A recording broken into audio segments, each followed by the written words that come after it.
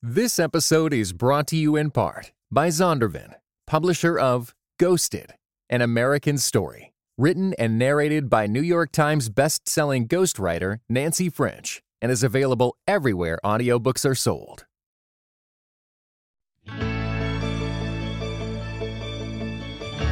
So today I'm going to do something a little bit different in our discussion of The Scandal of Holiness. Instead of actually talking about one of the books that is in this book, we're going to be discussing The Moviegoer, and you're going to get to hear why. And I have with me Tish Oxenreider. Tish, do you want to just tell people who you are so they're familiar with you?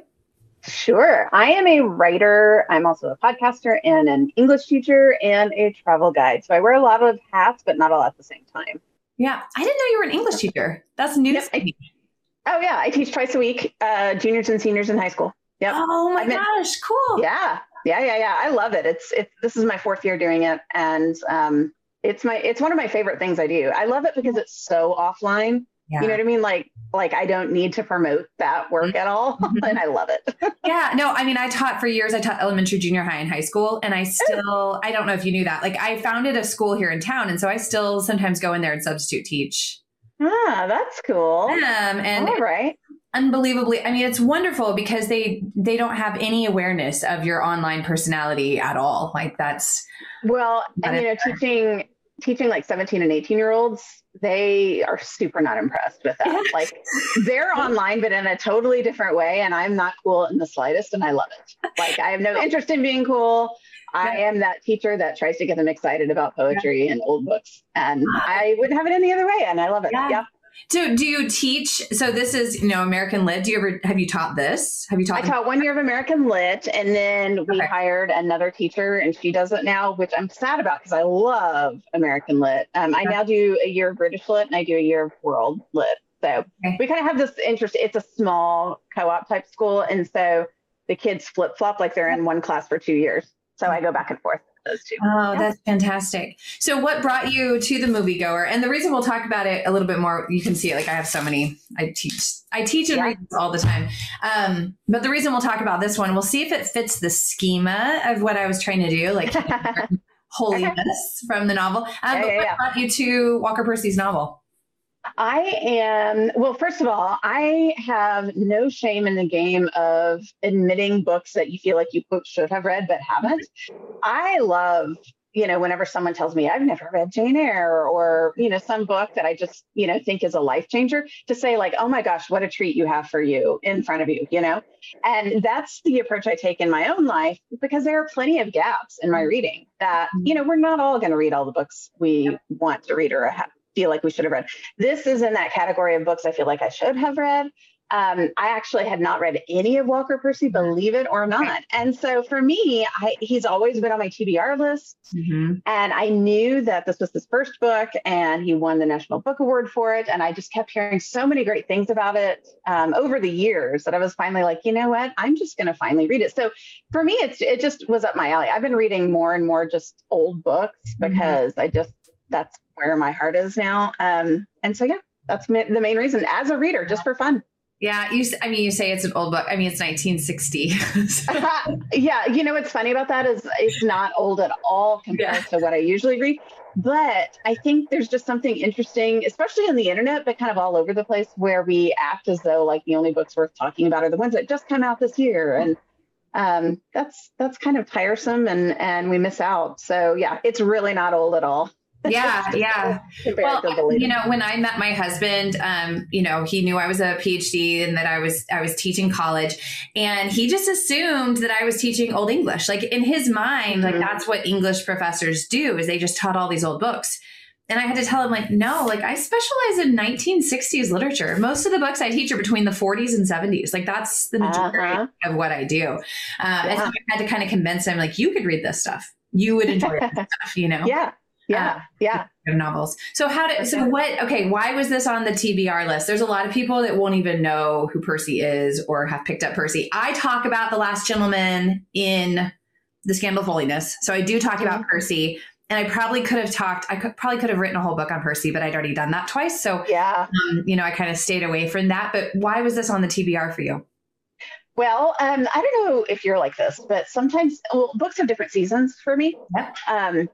Or just stories have different seasons, and different writing styles have different seasons. And after the sensory overload of the holidays and a lot of just input with just news and stuff, I wanted a slow burn. I wanted a very just stream of consciousness almost style of writing. I wanted something that was very contemplative, and I wanted something, but not so, not action free. I didn't want a murder mystery. I didn't want a historic, World War II biopic. I needed something that was, kind of that matched the feeling I tend to get at the start of a new year, which is a little bit of not a letdown, but kind of sort of a quietness in my heart and just craving some solitude. And to me, the moviegoer seemed like it fit the bill. I mean, the moviegoer and Walker Percy at large. And I'll be honest, his book, right now, as I teach, I'm teaching a lot of,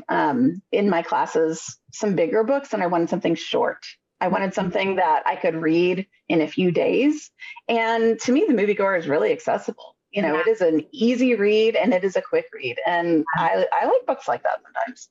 Yeah. All of Walker Percy's books are very about death. I mean, they are like memento mori type of books. And a large part of that was because of his biography, which I don't know if you're familiar with or not.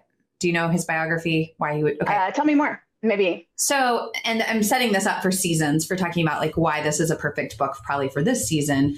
Yeah. So Walker Percy's grandfather, his great-great-great-grandfather, his father all committed suicide. And so Percy said, I'm going to make sure that doesn't happen to me. Wow. And so when he became a Catholic, it was a way for him to make sure that he didn't give up early, that he ran the race, that he fought the good fight, that he died well. So all of his books are about facing mortality and making sure you make it to the end. That it makes complete sense now that I've read it. I see it loud and clear. Wow. Yeah. He's got a suicidal character in the book, so that's something he's familiar with, apparently. Yeah. Yeah. And he does that. He will actually have a suicidal character in every single book. Ah, all right. Okay. So he did not want to turn away from this idea of suicide. And, and I don't want to take that lightly. Like somebody said that suicides are up in America, like 30% or something, like it's super high number. Yeah. Yeah. And, I'm around juniors and seniors all the time. They are moody and broody, and so many are anxious and depressed right now. Partly COVID, partly it's just a Gen Z kind of way of seeing life. Yeah. And so whenever I can find people from a different era of theirs that say things that they would completely understand, I gravitate towards that and hold on to that. Yesterday we talked about John Keats and how, and he's from hundreds of years ago. And, I was like, guys, he was a teenager writing this. He was writing about how he couldn't go to sleep. And so to me, the moviegoer is about a guy who, it could be written today, the way he's trying to escape reality by living through a screen, by escaping his own life, escaping his own mortality, not like trying to find meaning and purpose and floating from thing to thing to thing and not finding happiness anywhere. Hello, that is our culture today. Yeah. Yeah. No, I think that's fantastic. That's why I'm wondering, like, how much could teenagers learn about facing, in what ways would they want to face death with this novel? It's not like they're facing death like they're 80 years old or they're sick or they're dying in that sense, but all of us are dying. Right. And it's how we deal with the fact that we're limited, that we're dying. In what ways do you feel like this novel shows you how to deal with that pressing concern? Well, the character Binks, he's older than a teenager, right? He's almost 30. He's a war vet. And so he's already gone through a lot of life experiences that perhaps teenagers haven't, but he still is speaking some universal truths where, he has a job that on paper sounds stable. He sells mutual funds. He's attracted to a lot of women that just float in and out of his life. He is quite the, what's the more poetic way to say he likes women?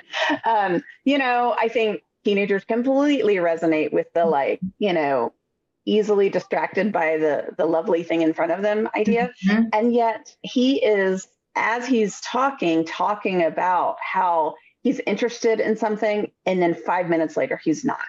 Yeah. And then he moves on to the next thing, and then 5 minutes later, he's not. I mean, not only just the women, but the movies, the people he's seeing on the streets, what he feels like doing that day. He hops on a train, and then he's like, never mind, this is boring. Yeah. I mean, I think our immature brains that we still have a little bit as adults resonate with this idea of looking for meaning to your just day, not only like big picture, which is perhaps, what a suicidal person is really asking, but it's in those ordinary little moments that we're really searching for meaning that I think most of us resonate with, including teenagers. This episode is brought to you in part by Pittsburgh Theological Seminary. Pittsburgh Theological Seminary students are grounded in faith and formed in community. PTS students are preparing for ministry with Master of Divinity, Master of Arts, Doctor of Ministry, and certificate programs. Begin your master's or certificate program in person or online. Financial aid is available. Visit pts.edu/admit. Yeah, well, and that's why Percy said, his goal, like the reason he became a Christian, was he was trying to understand how to get through a Wednesday afternoon at 2:00. There you go. There you go. And you talked about movies, which I think it function a little differently than the way our screen culture is set up. Yeah. Because if you notice, what did you notice, the reasons he went to the movies? Like what he was. You mean besides escaping? Yeah, because I think what he was trying to do is not just escape. He wanted to see a picture of what life is. Yep, that's right. That's what I noticed. He would go and he would pick based on particular actors, he would walk to particular movie theaters to have an event. He wanted to create a moment, it seemed like, and then see if he could find the answer to all his questions in this one movie. Yeah. And he might have found a little shadow of one, but then he would leave the theater feeling just as bad as he did before. Right. Yeah. Yeah. I mean, in some sense, he had the right kind of, he's searching, right? The whole movie. Most people who are familiar with the moviegoer, he's searching. He's on this journey where we don't know what he's searching for. But he's on this search, and these movies place him, they put him in time. They put him in a story, whereas the rest of culture doesn't give him a story. Yeah. The culture is telling him yes, just be distracted by this girl, be distracted by your job, be distracted by Mardi Gras. There is no trajectory. There is no narrative that tells him who he is or what role he plays. Right. And there's a moment when he thinks he sees an actor on the street. I forget which one. Rory Calhoun. Yeah. And he has this moment of oh, good, I'm in a movie almost. You can hear the way he thinks. He doesn't say that directly, but it's he perks up because his real life and his screen watching life connect for a brief moment, and he starts noticing the people around him and the actor, and you could see an uptick in his mood, and then he goes back to being depressed. And I think that's what he's searching for. He's searching for the story, the thread in his life that goes from chapter to chapter, so that he feels like he's going somewhere, he's moving somewhere. Yeah. I mean, this is why I write so much about the need for books in the church.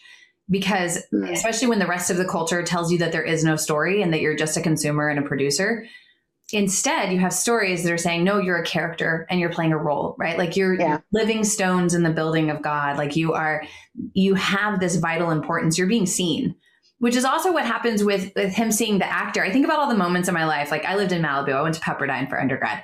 And so you see lots of actors.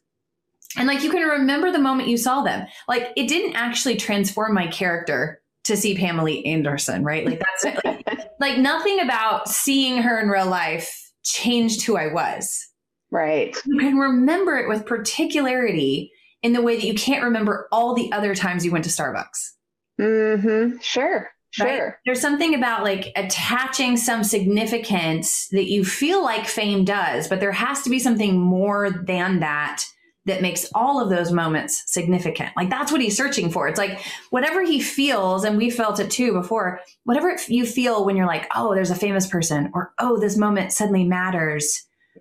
How can I have that every single time I go to Starbucks, every single time I wake up in the morning? Yeah.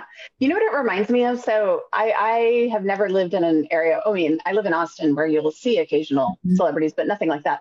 It reminds me of another form of kind of escapism or living vicariously, and that's travel. I've traveled a lot, and my family and I have gone to different places. And one of the things we've noticed, a few years ago when we spent a year backpacking around the world as a family. Wow. And one of the things we noticed is our kids, after a while, stopped being excited about things that we as parents felt like they should be excited about. And it was frustrating to us. And my husband, Kyle, and I started this saying that we would say on the trip, that when everything's awesome, nothing's awesome. Mm-hmm. And what we kind of realized is whenever we're just living as though life is supposed to be about from event to event to event, and you have that like peak not cortisol rush, that, dopamine hit, mm-hmm. and then it drops off and maybe drops off even more, then you really are just endlessly searching for what is the point of all of this. And that's a little bit of what I see. He's kind of acting as though he's a bystander in his life. The same way sometimes we do in traveling, we're just searching for that meaning instead of mm-hmm. an active participant. We're almost watching, the point of life. Yeah. This podcast is sponsored by Brazos Press. Brazos Press publishes books that creatively draw upon the riches of the Christian story to deepen our understanding of God's world and inspire faithful reflection and engagement. A Brazos Press book that I recommend is On Reading Well, Finding the Good Life Through Great Books by Karen Swallow Prior. In the book, Prior helps readers learn to love life, literature, and God through their encounter with great writing. Get 40% off and free shipping at bakerbookhouse.com with code READING. Yeah, well, you remember when he goes on that train trip to Chicago? Yep. And it really unhinges him because it takes him out of places. And he writes about this in Lost in the Cosmos, this idea of that travel can do that. For a moment, you can float outside of yourself and see yourself, and it gives you a sense of who you are and where you are. But like you said, that rush is immediately gone. And whatever that transcendental glimpse you had disappears, right? Yeah. Yeah. And so the whole time he's trying to find like, what is that consistent glimpse? Okay. So this is also, I feel like this like went full circle, and I'm so glad. So the reason I think that it's perfect timing to read The Moviegoer is because I think this is what your books are doing, both with Advent and this one. And this is also what Percy's trying to get us to think about, is what are the things in the Catholic way of approaching the year, or even Christian, there's a lot of Christian tradition in the Protestant church that follows a Christian year. How is it that those ways of not controlling time, those ways of marking time and marking the seasons keep you from feeling like you're floating, you're not in a story, you're out of space, right? Yeah. Maybe you could draw a connection between these practices of following Lent and why it is that book is tapping into that. Yeah. I mean, if you think of it, we do this all the time anyway, even if we're secular. We have Super Bowl Sundays, and we have July 4th, and we have, we have our Halloweens, and we have all these holidays that are arbitrary other than the fact that they mark our time. Yeah. And we live in seasons, we live in the springs and the summers and the falls. And so we already know that time works in a rotation, in a cyclical manner that we see on repeat again and again. And we always make comments, especially as adults, about like time going fast. These milestones that we look forward to with our kids, they come and go so fast, and we weren't expecting them. We are time-seeking people. We feel it in our bones, this need to mark time. And one of the things I love about the liturgical calendar, the church calendar, is that not only is it something we can participate actively in the present, but it invites us to participate in the church from the past and in the future. It transcends time by marking time. We are participating in the life of Aquinas and John Henry Newman and all these people that also marked time this way, and in the future, because this is going to keep going. And what's really beautiful about this, that I think is perhaps something that Percy and so many of us in our modern era are searching for, is really and truly the best thing about it is that it's not about us. Like Lent really and truly isn't about me or you, or about like how we quote do Lent or perform Lent. It's an invitation to participate in something that will happen even if we don't participate in it. And I think that's really and truly what life what the meaning is that we are searching for when we, go to our screens, when we go on these trips, when we're searching for something, we're asking God, what is the point of life? And God is responding with an invitation to participate in the bigger story that really is not about us. Like, we're not the protagonist that we're hoping to be, and that to me is something beautiful about Lent and Advent. We're participating in something so much bigger than ourselves. Yeah. And this is what Percy was trying to do with the story that he failed. He wrote 2 novels before this that never got published. Right. And so one of them existed as archives. The other one he completely burned. But what happened in those first 2 novels is he was just floating in space. He didn't have a time. He didn't have a season. Instead, he was trying to write these very heady, abstract, the same kind of observations. We're all dead. We're all going through the motions, but it had no place for it. It had no concreteness, particularly. Yeah. And so his friend, Shelby Foote, who was not a Christian, said, why don't you set it in New Orleans where you're currently living, start it with Mardi Gras and go from there. And so that's interesting. Isn't that amazing? And so what Percy does with this is by starting it with Mardi Gras, he has this juxtaposition between the life of Mardi Gras, right? When everything is awesome, nothing's awesome. So the whole culture tries to get you to live as though every day is Mardi Gras. Yeah. And and that makes him feel dead. That makes him feel like he's just a zombie talking to other people, right? And then instead, at the end, when I love this. Can you tell I love this book? I get it. I haven't written it all up. But at the end, he becomes an observer of what you're talking about. He's not the protagonist taking part in Lent.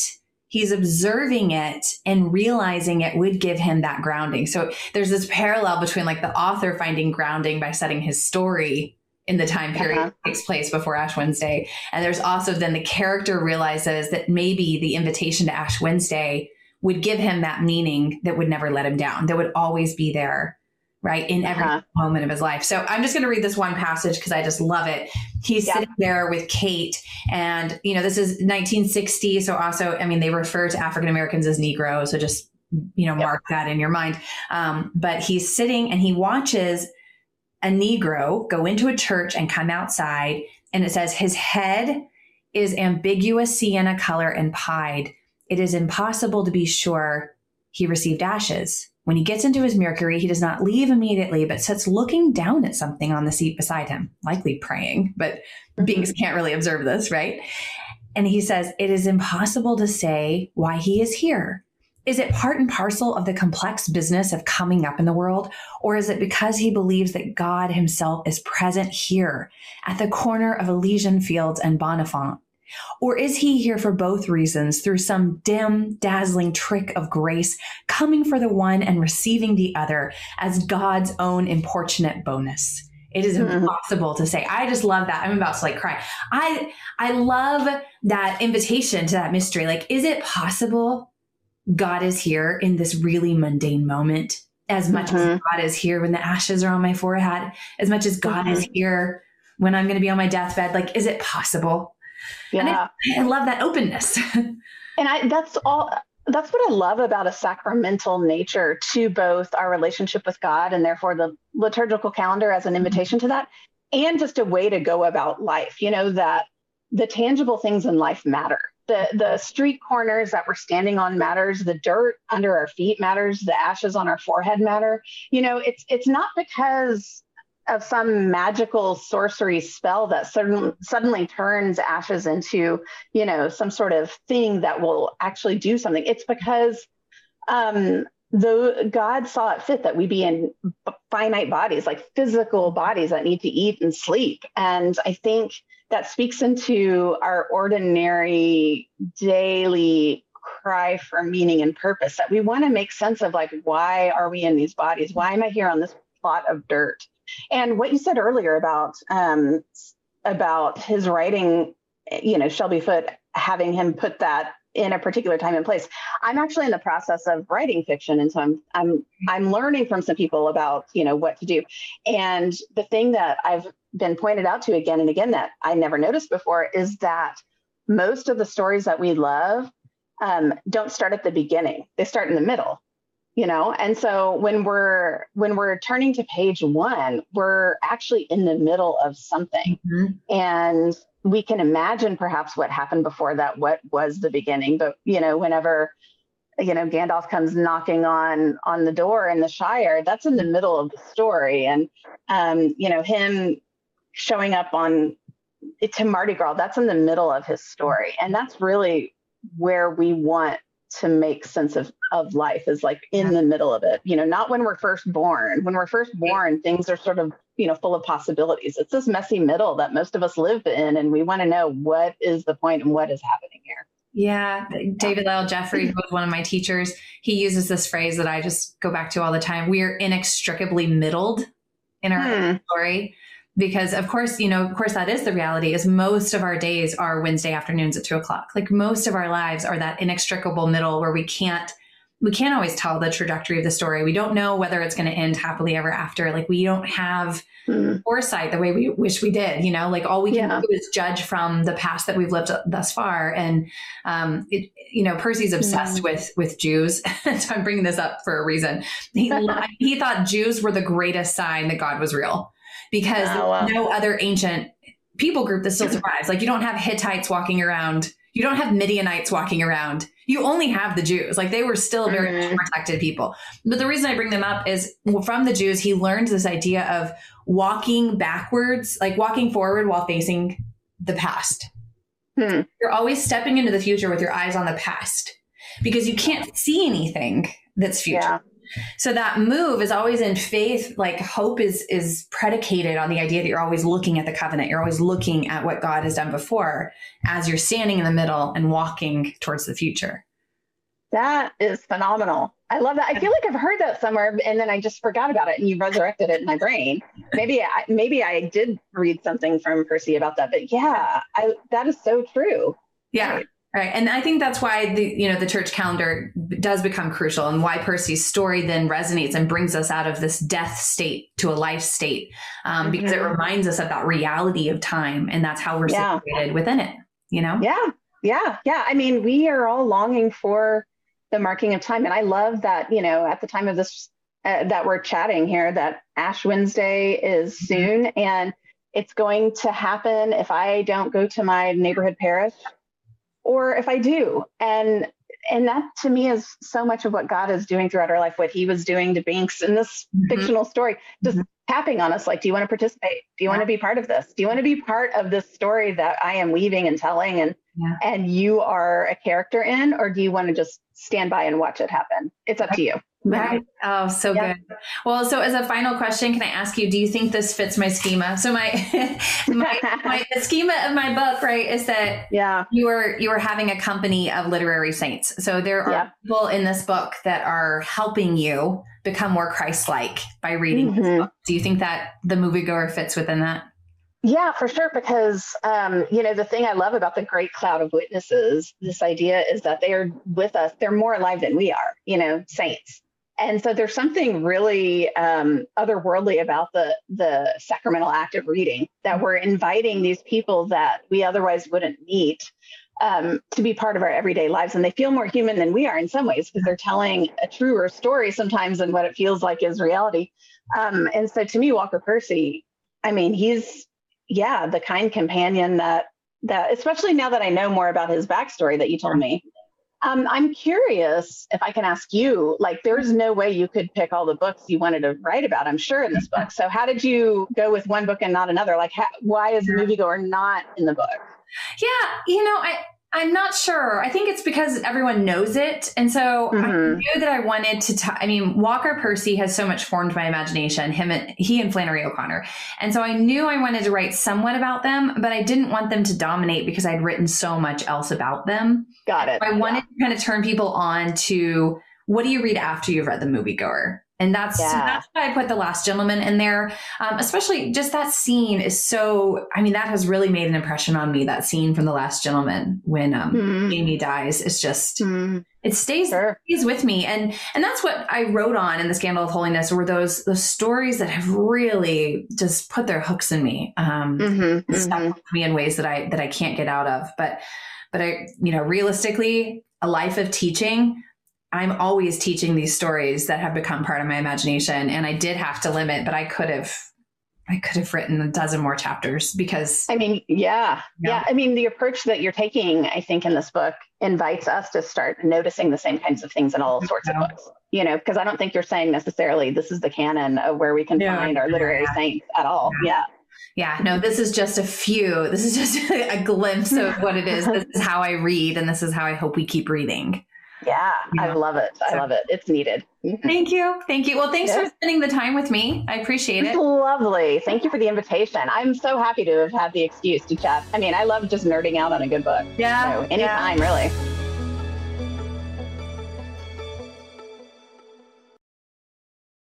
This episode was brought to you in part by the Enneagram and Marriage Podcast, an outreach dedicated to bringing joy, strength, intimacy, and purpose to couples seeking growth.